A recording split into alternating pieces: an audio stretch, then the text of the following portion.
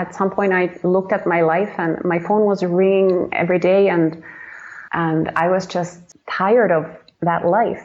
And I kept thinking there's got to be something more. There's got to be the next level.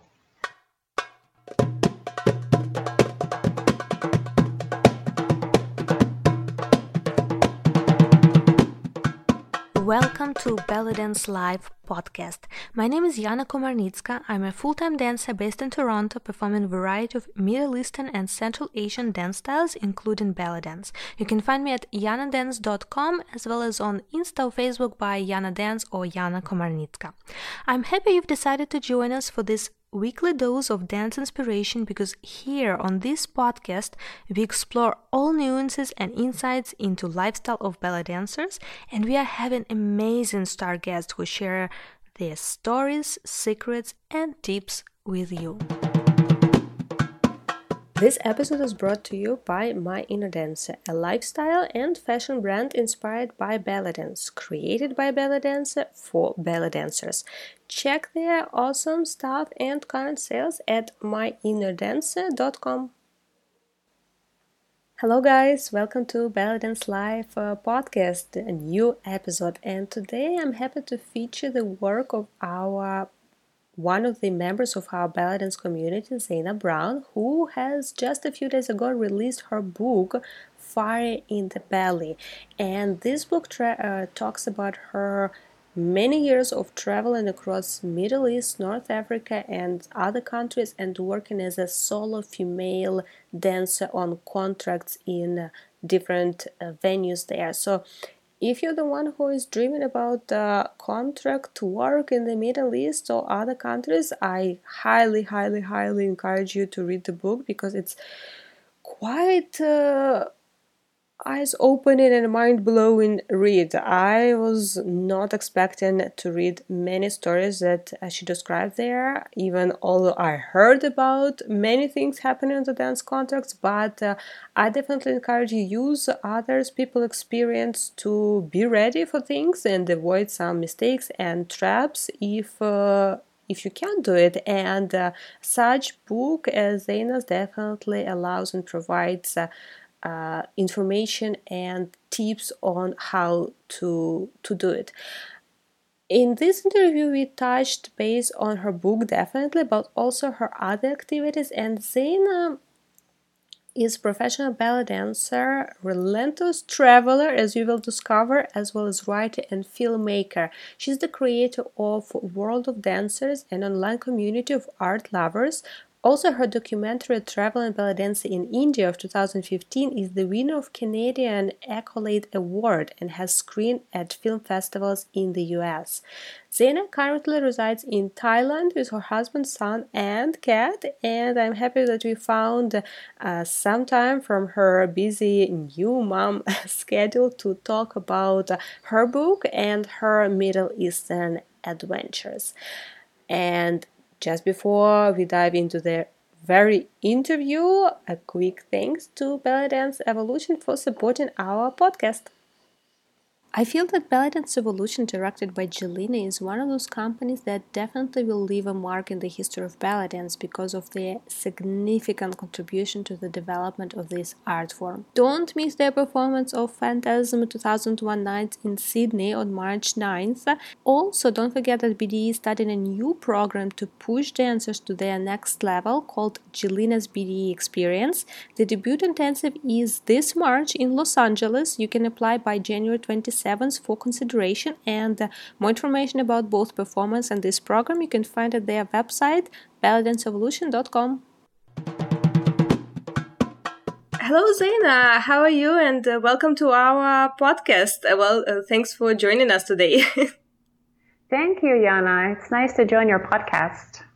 I'm very excited about talking about your new project, but before that, let's dive a little bit in the beginning of your belly dance journey, because as far as I know, you're from Finland, but belly dance brought you first to US, and then you had quite an adventures all around Middle East and North Africa. So how everything started? I started dancing when I was 13, and I took my first belly dance class without really knowing what it even was. And I was just hooked. I was like committed to the dance from the first class. It sounds crazy, but I was just like in love with the dance. And of course, at the time, I mean, I was living in a small town in Finland. I didn't know that I could ever be a professional dancer.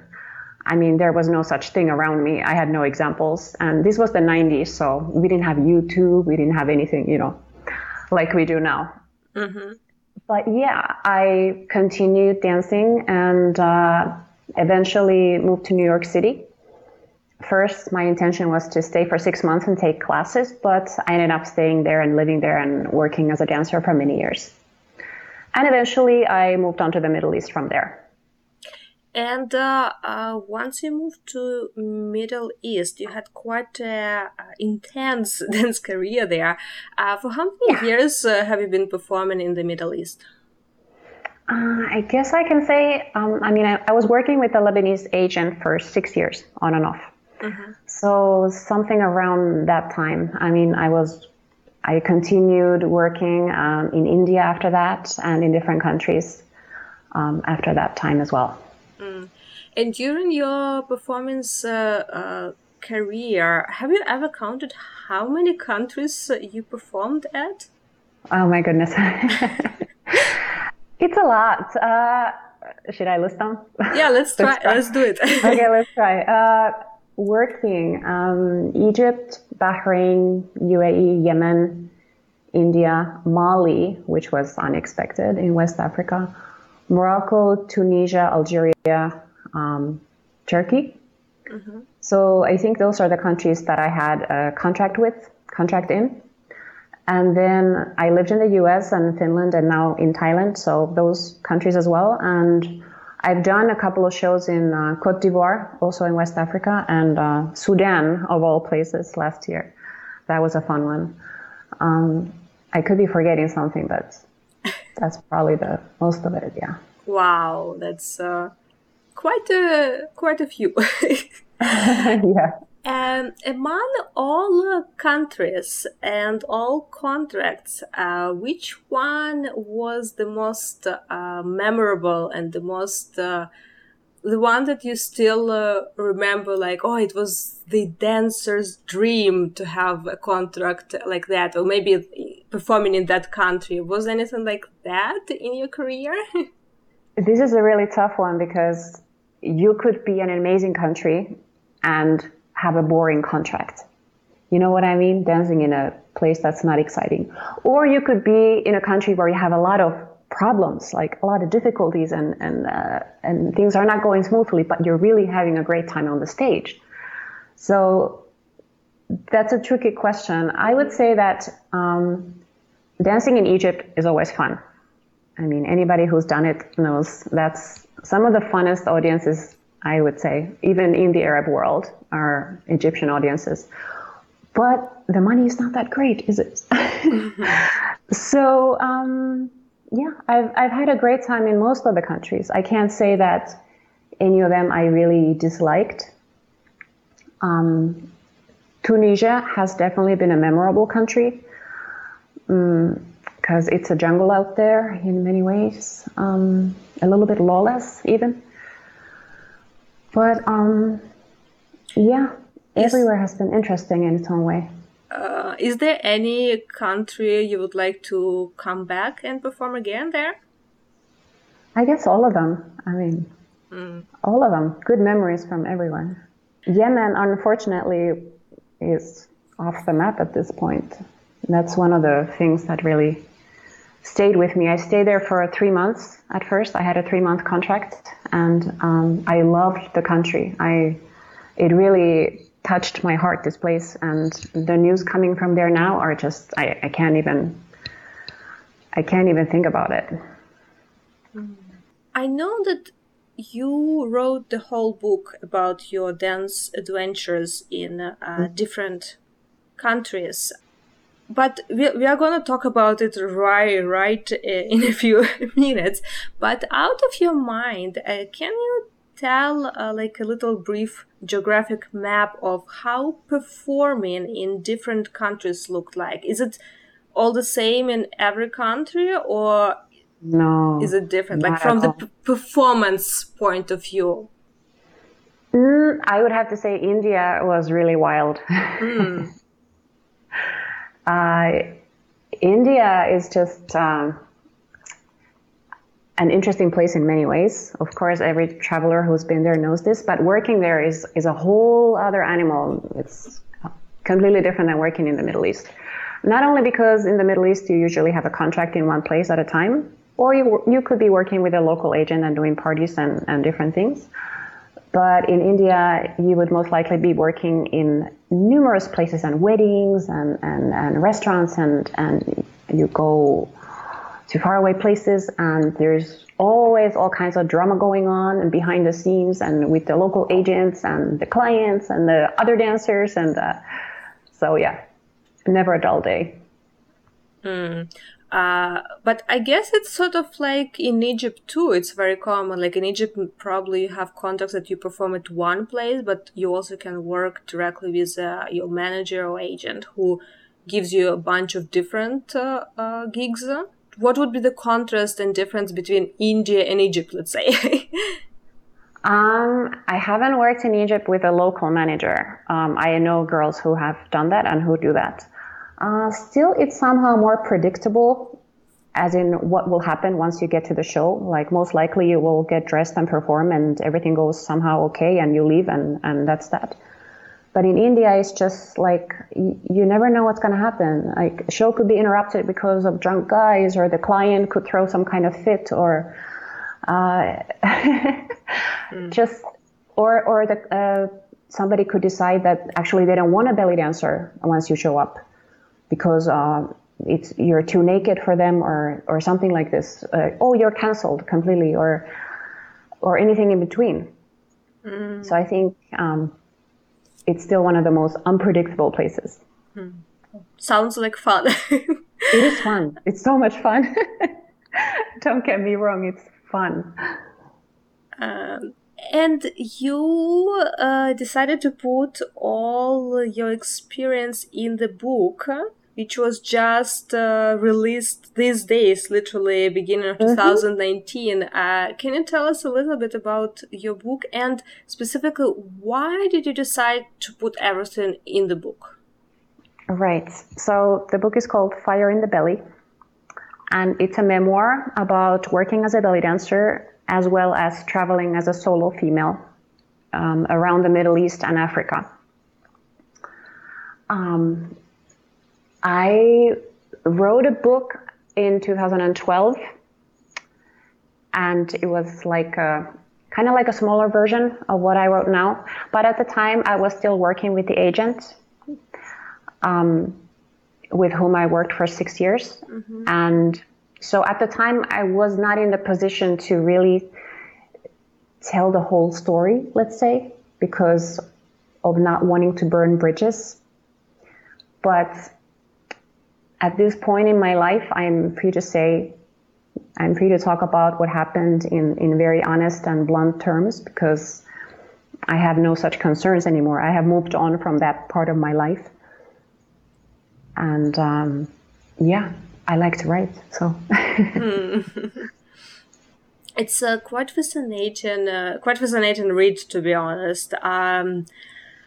Even despite I kind of knew what's going on those contracts and dance performances in the Middle East in different countries, even I was not ready to read some of those stories. So really interesting that you decided like to talk about that. And I'm very curious, how did you write the book? How was your process? Did you have any journals throughout your journeys, or was the book completely based on your memories? Because it's quite a vivid scenes you described there. I began writing it in, I think, 2015. So yeah, it took me quite a few years to complete. I wasn't keeping a journal, but I mean, You don't forget certain things, let's say. Yeah. It's not hard. Yeah, and one of the things that was like a thread throughout the book, at least that was my impression, and actually even it sort of gave impression that it started all your dance adventures and seeking these contracts and journeys, was a sort of attempt to escape dance depression, I would almost say, although it's a strong word, but there was some like trying to avoid some dance disappointments. Can you talk a little bit about this? Why in the first place you decided to go suddenly, like you went to US, you first wanted to take classes, then you established to actually live there, but then suddenly you go for so many years back and forth to the Middle East. What was what was your sort of personal reason to even seek those contracts? I like how you called it dance depression. That's really an accurate term.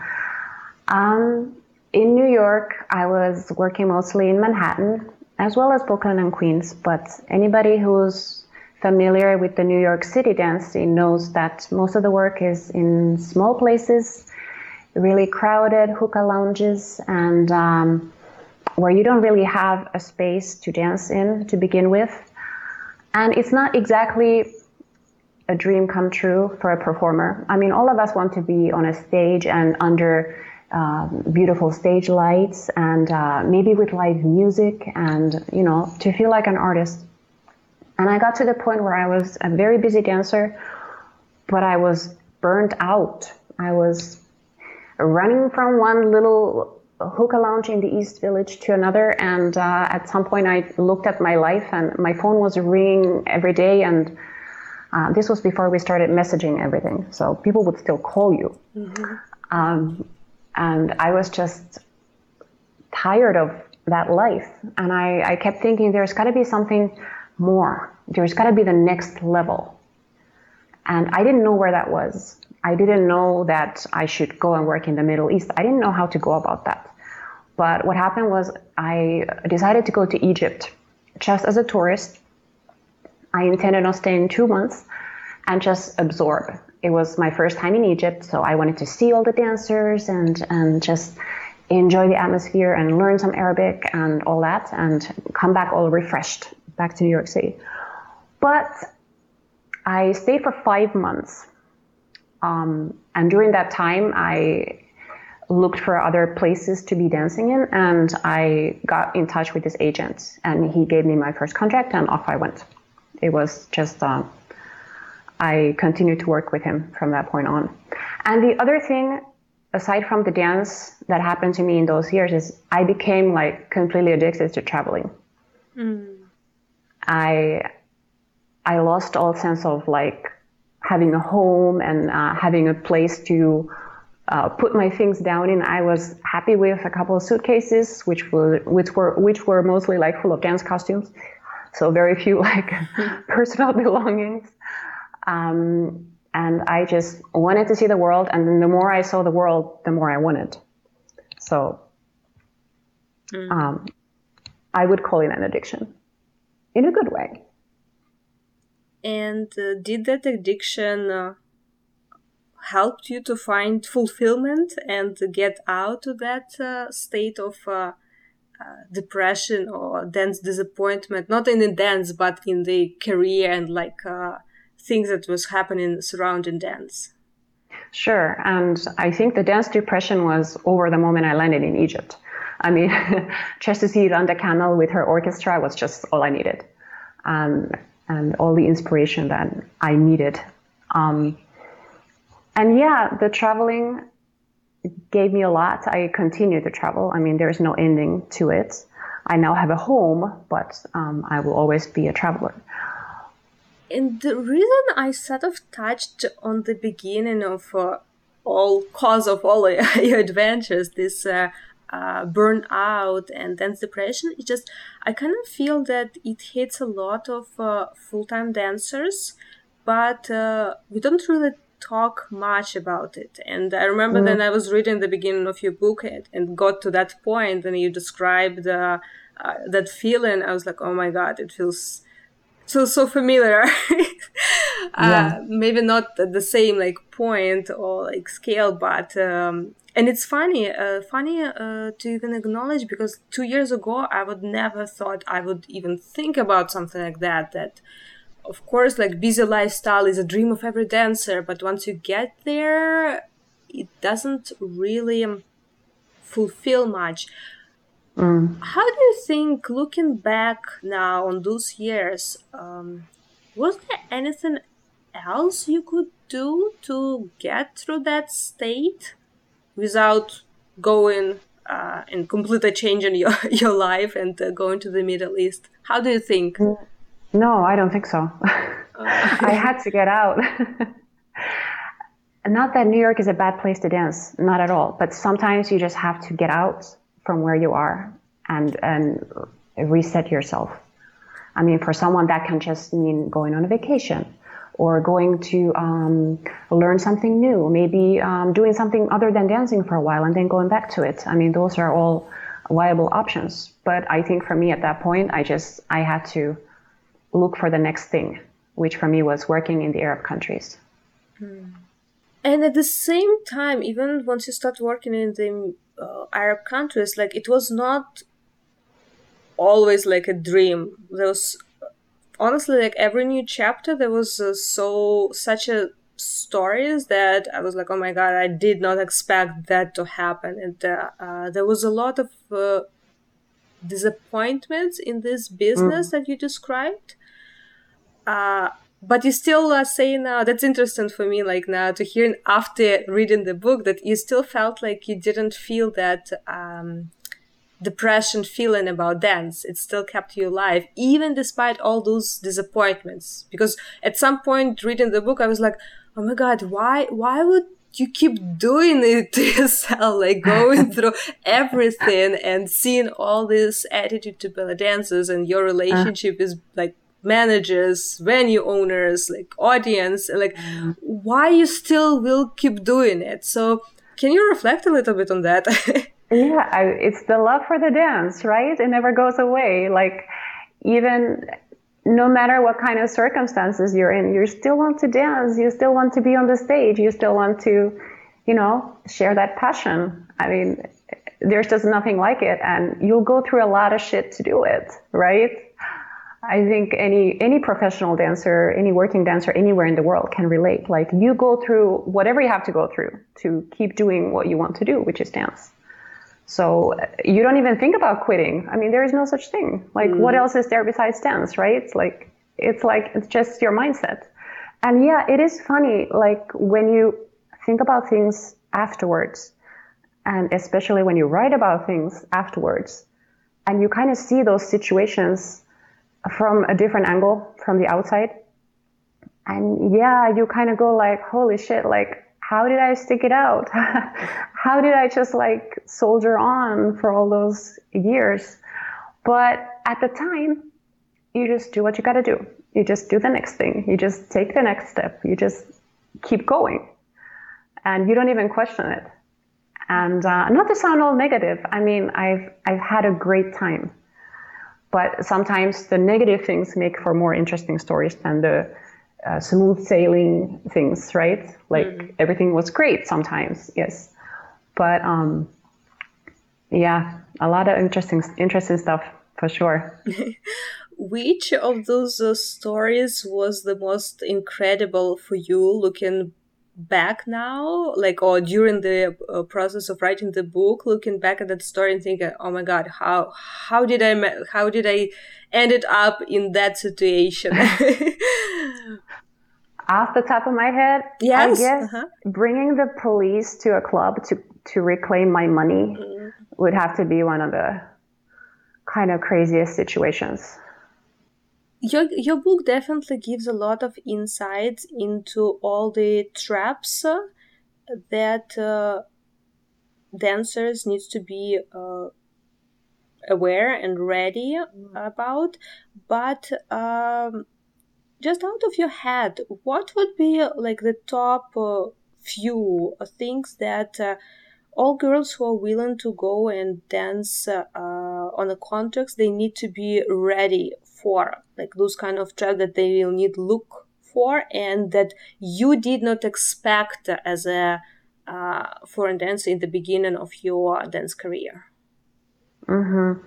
Well, there's a lot of dishonest people out there. There's a lot of people out to get whatever they can from you. Just because people promise you things or say they're going to do something, pay you this much and give you this thing and that, doesn't mean they're going to. And things can really change quickly. I mean, my experiences are not only mine, like they're of kind of everyone who works there. Like we all have these kind of similar challenges and struggles. So like things that have happened to people I know is, for example, you're in a contract, you got it from your agent, everything is supposed to be completely legit and fine. Overnight, the club closes. They have to shut down. Who knows what happened? Maybe the police, something happened, and they just left the girl. They just left her. They didn't pay her. They disappeared. She was left alone in a foreign country, not knowing what to do. No ticket out of there. No, like, you know, nobody even bothered telling her, okay, you're not working anymore. They just completely left her to her own devices. Things like this. And often I find dancers asking things like, how do I know this contract is legit? And you have to just go by reputable people. You have to ask yourself, is this reasonable? Is what this person offering, does it make sense?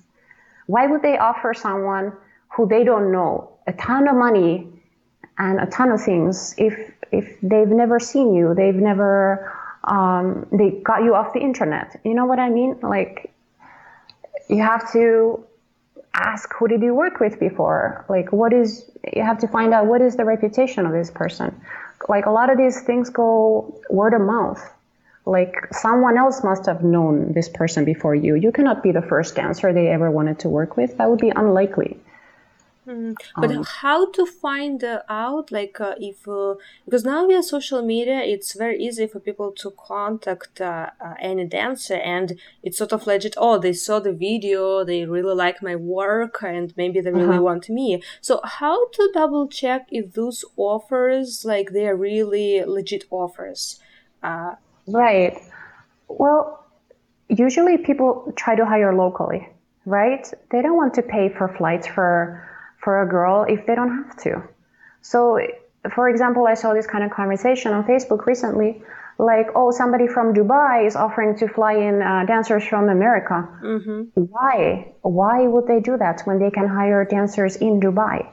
So that smells like a scam right there. Something is not right.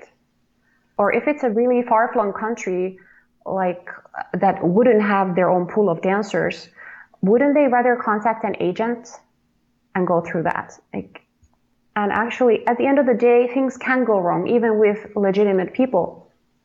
So you always have to have your own way out of a situation. You have to have your own money. You have to have your own credit card, whatever it is, so you can buy yourself a ticket out of there if you need to. You know, like, don't be in a situation where you have no money, you don't know what to do, and you can't get out of there. In the end, we have to take care of ourselves. Yeah, definitely. And I do remember that story about Dubai agent, because I was also contacted by him. And it was so strange situation. I still can't understand what exactly was the scam, because I usually, whenever I'm contacted like that on social media, I just disregard. It's like 99.9%. It's exactly nothing serious. But that guy really stood on my attention, because he actually found and did the whole form from my website, and it was very legit. He was asking 2 good conditions, and it was like good payment. He needed just for one-time event. He presented himself as a private agent, but he didn't. I was trying to ask, okay, do you work with actual agency?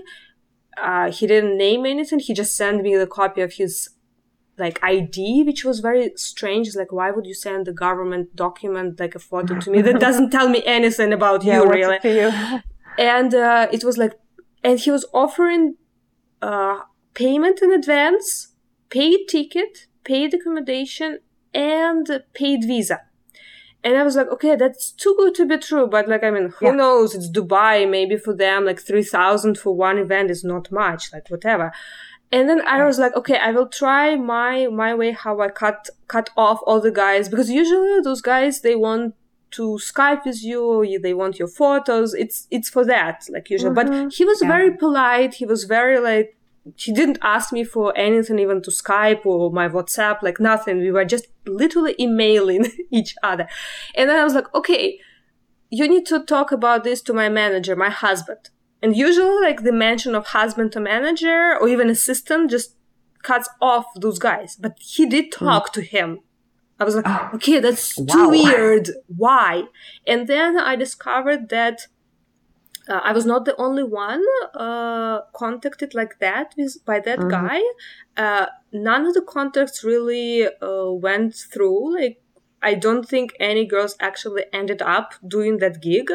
But I still can't understand what was happening. Like, why would anyone do anything like that? I think he just wanted to talk to girls. But I'm guessing. I don't know. He was keeping like for a few weeks back and forth, and he was talking with my husband. Is like, that's very, very elaborate way to hit on girls. I agree. It's odd, but I think he was just in it for the conversation. Or how would I know? But I would ask, when something like this happens, I would contact some dancers who work in that country and ask them, do you know this guy? Who is this guy? And if they never heard of him, then he's probably nobody to be hiring dancers. Yeah, that's exactly what I did. And indeed, nobody heard of him. I'm like, okay. A private agent for VIP events. Great. No. But on the contrary, for someone who doesn't have any connections to dancers who work in the Middle East, who is not in the Middle East, who, well, I call foreign, but foreign dancers in terms like they are not in the Middle East. I hope everyone understands what I mean by that. But for some dancers who would like to try the luck, if even after reading your book, which I highly recommend if you're ever thinking about going and working in the Middle East, first read this book. It would be very helpful. But even after that, if they still want to try their luck and find their dream job on the contacts in the Middle East, how the one can like even start looking for a good reputable contract or agent, like where even to start? That's one probably of the most common questions too you receive. Okay. Yeah, I mean, it's a situation that's kind of hard to imagine, because when you work for a long time, you're a professional. I mean, you have contacts usually. You would have some kind of a network. You can, I suppose, try Googling agents or even contact big hotels and ask if they ever hire dancers, and if so, who do they hire them through? And they would probably be able to point out some agents to you and then get in touch with those people. But the other thing is, like, I think a lot of dancers want the opportunity to come to them while they are sitting in the US or in Canada or in Europe. It doesn't always work that way. I mean, oftentimes, like with anything in life, you have to go to the opportunities. I got my first contract because I was available at a moment's notice, and I was in Egypt. And I was able to just go to Bahrain immediately, almost. And if I was in the States, I mean, this would never have happened. Even if I had contacted this same agent and he would have had my photos and video, he wouldn't have thought of the girl in New York to fly into this place in Bahrain, because he would have looked for somebody in the vicinity. So I think often dancers kind of want guarantees of something, like as opposed to taking a chance and just going for it. And in reality, it doesn't usually work that way. But at the same time, it's kind of need to be brave enough to just flew to another country without any specific goals. It's one thing to go as Sure. a tourist to visit, like, I don't know, for a Hmm. week, two, maybe a month. But another thing to go fly to those countries to hunt for work. Yeah, absolutely true. I mean, ask any dancer who's worked in Cairo, who's established themselves in Cairo. Did any of them have work set up for them when they went to Egypt? No. Most of the time, they stay for months and months before they even find any leads for work, and then it takes more time to get papers and all that. So, yeah, that's kind of the reality of it. And in terms of papers, I know most of the countries they have certain like work permits or visas, and some countries specifically have a special documents for dancers. Among all countries that you worked in, which country is you would consider the most strict and difficult to get us all appropriate work permits, and which country you would never agree to work without the proper documents?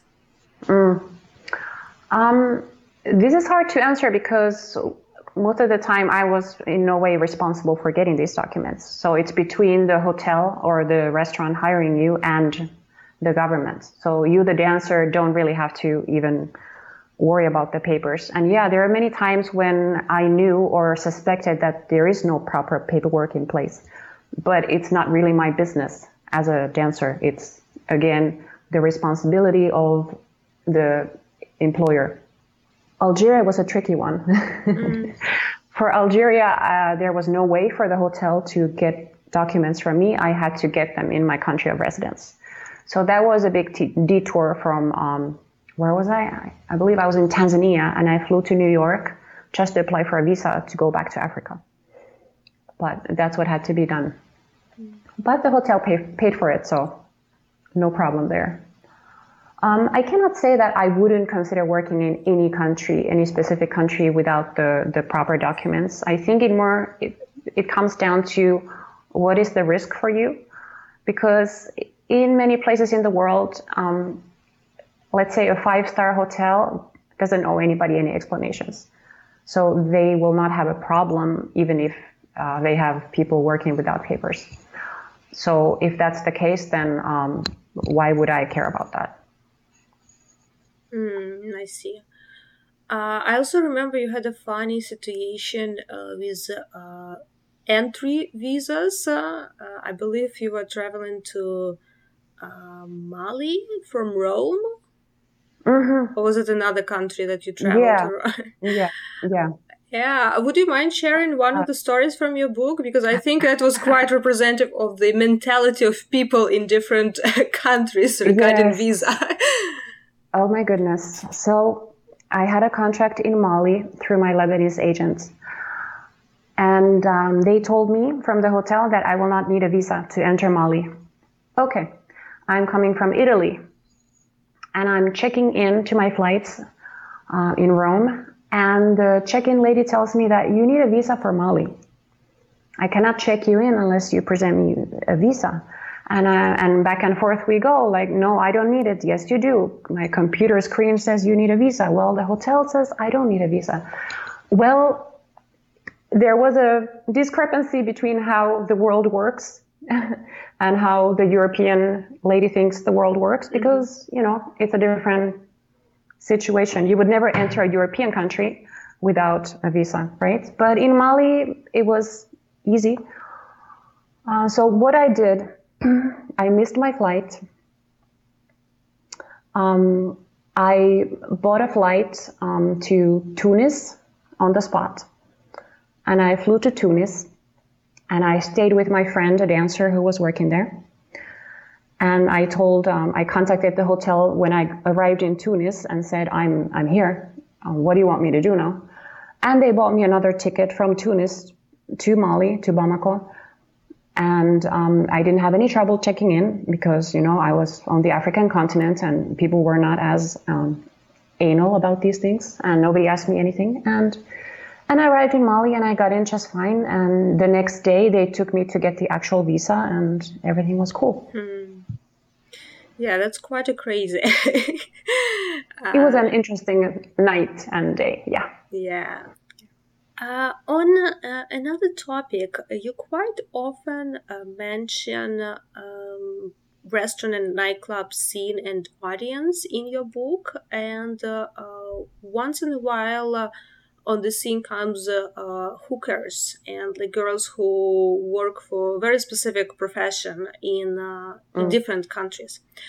My Yeah. question is, how close is dance and prostitution expectations in different countries? And was there any situations that from you as an artist were expected more than just a performance? Expected by whom? Audience, you mean? I would say both audience and event venue managers. I see. Audience can have misconceptions anywhere in the world.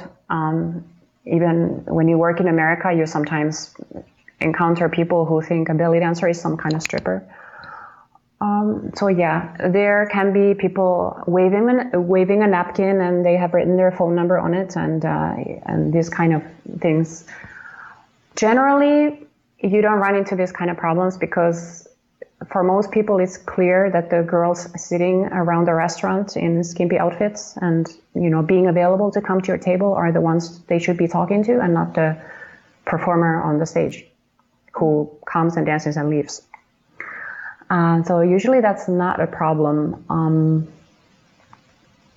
I guess the biggest misconceptions would be in places like Egypt, where like the line between the two is sometimes murky. India, of course, because it's the land of misconceptions and drama. For the most part, I didn't have this kind of problem. I didn't experience this kind of wrong expectations from the people hiring me. Mm-hmm. Mm-hmm. But those other sort of expectations, not directly related to this, but I know in every country the tipping traditions were quite different, and expectations from dancers. Like in some countries, you were expected to sort of go around tables and hang out with customers to make them buy champagnes and to basically make them spend money in the restaurant. How was that going in different countries? I wouldn't say hang out, but to kind of encourage them to give you tips or buy champagne or whatever it was. Tunisia is a one of a kind party destination, I would say. And in North Africa, the laws about these things are much more lax than in the Middle East overall. So in a place like Abu Dhabi, you cannot, Dubai, you cannot step off the stage. In Abu Dhabi, you actually can step off the stage, but there is no contact between customers and dancer. Like, no, you keep your distance. In Egypt, there's sometimes the money throwing, money shower thing, depending on if you're in a kind of nightclub kind of place, this can happen. But again, it's polite. Nobody's trying to put their hands on you. But in North Africa, they don't have laws about these things. So depending on where you work, it can be like kind of like anything goes. Yeah, that was quite an interesting read through geography of different places and these kind of things. And you also had quite an experience performing in non-Arab countries like India and Thailand and other countries. What was the most significant contrast between performing in Arab countries and in those regions? I suppose the audience, because for Arab audiences, they understand the music, they understand the dance, even though if you're in, say, Morocco, it's not their native dance, you're still kind of a foreign thing, but at least they have a connection to the music. So they have a different way of seeing the performance because it's something that's familiar to them.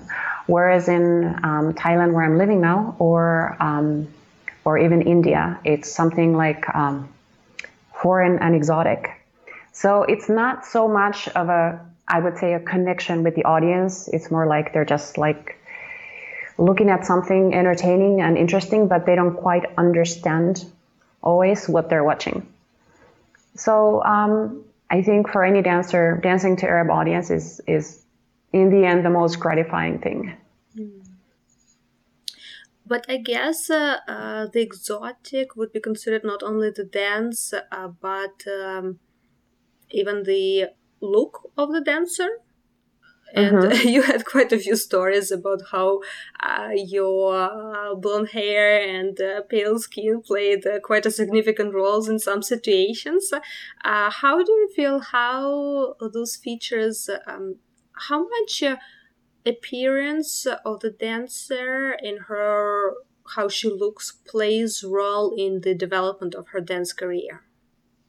I would say it's everything, unfortunately. If a singer is not attractive, at least you can just listen to the singing and look away. I mean, putting it in very crass terms, right? But a dancer it's a visual thing. So any venue is going to be looking for the young, the skinny but shapely, skinny but big boobs, and whatever they consider the beauty norms in that culture. Yeah, that person is always going to be more likely to get the job rather than the person who has the most experience or who's the best dancer. I believe oftentimes the managers, in their defense, they're busy people. So I don't think they even have time to be watching dance videos. I think they glance at some photos and pick one. And do you feel that in Arab countries they have any preferences to a specific look except body shape? I don't know, like brunettes or specific nationalities or anything like that? Sure. The Gulf and especially the UAE is very picky, super picky about what the dancer should look like, down to an inch and ratio of hips and waist. And those managers have seen a million dancers and their mothers, so they have an opinion about everything, your nail polish, your eyebrow shape, everything. They are a little bit ridiculous sometimes. Other countries are not nearly as picky. Egypt has a tradition of appreciating voluptuous women and different heights and all these different things, which I think is great. And North Africa as well. I think they don't have so much belly dance scene going on that they would be comparing, this girl to that girl and oh, but you don't look like her. And the way I felt in North Africa was always like, oh, okay, she looks like this, the next girl looks like that. It's okay, Everybody has their own kind of beauty. So that was refreshing. Indians are, of course, crazy about white skin, unfortunately. Yes. Yeah, unfortunately, because it's not really right, because it's very exclusive and kind of silly. But yeah, if you're pale, you're beautiful in the eyes of the Indian public, the general public. Yeah, it's kind of sad to talk about all those pickiness and craziness, but I kind of feel it's better to know in advance what's expected and then try to deal with it and just knowing what to be ready for and sure. How does your life look like now? Because as I understood, you're not working on a specific dance contracts now. So how does your dance activities look like now? Right. Actually, this year has been a little bit different. I did I guess I should call it my last contract in Morocco this year, which was for 1 month. I was covering for a friend, and by the time the 1 month finished, I was 15 weeks pregnant. So it was just the right time to say goodbyes and before I started showing. So dance has been on a break. I now have a newborn baby boy. Yeah, congratulations. Thank you so much. So I live in Thailand right now, but that can change possibly very soon. We don't exactly know where or when we might be relocating, but it looks likely. So we will see what the future brings. Are you still planning to go back on the working on the contracts? I don't think at this point I should go and live in a hotel room for a month or 3 and leave my family at home. That would probably not be realistic, but working like short term and or doing a New Year's Eve party or an Eid party, that can totally be done. So let's see where we settle down this year. Looking back on all your journey, and if you could meet yourself young in the very beginning of your work in the Middle East and first contracts, what would you tell yourself? Oh my God, so many things, right? I would, with all the wisdom I've acquired, I guess I would tell my younger self to try not to worry so much, try not to stress so much, and everything gonna be okay, and try to enjoy the moment, and and remember that even though at times I felt like my life is in the hands of this old Lebanese man who has kind of a chokehold of my life.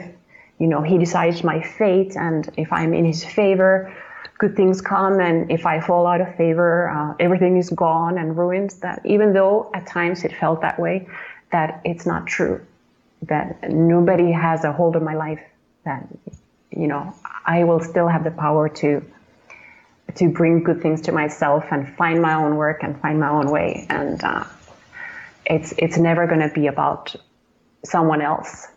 I guess that's what I would mostly want to tell myself. That's beautiful. So wrapping up our conversation, can you tell our listeners, please, where they can find your book, or where they can find more about your book and your dance activities? Amazon. So I think we will post the link. It's an ebook and a physical book. So both are available. And of course, there's a Facebook page and an Instagram. We'll also put those links out there. And the book is called Fire in the Belly. That's right. Thank you so much, Zeina, for chatting with us today and taking time of your busy mom schedule. But I always wrap up every episode with the same question that comes back to the essence and the reason of everything that we do in our dance careers. And the question is, what makes you fall in love with belly dance so that you keep doing it for so many years, day after day? The connection to the music, I suppose. The love for the music and how the movement makes you feel. Yeah, nothing can replace it. I mean, there's nothing else like it. Guys, thank you so much for spending this time with us. And if you like this episode, it will mean a world to me if you take a few seconds and leave us a review on iTunes or share it with your friends. Also, you can always find more information about podcast as well as past episodes at yanadance.com/podcast. As well as you can connect with me on social media by Yana Dance or Yana Komarnitska. I'm very active on Instagram as well as Facebook and share a lot of tips and inspiration for your daily belly dance life. And by the way, don't forget to subscribe to podcasts so you never miss a future episode. And until next time, keep shimmying.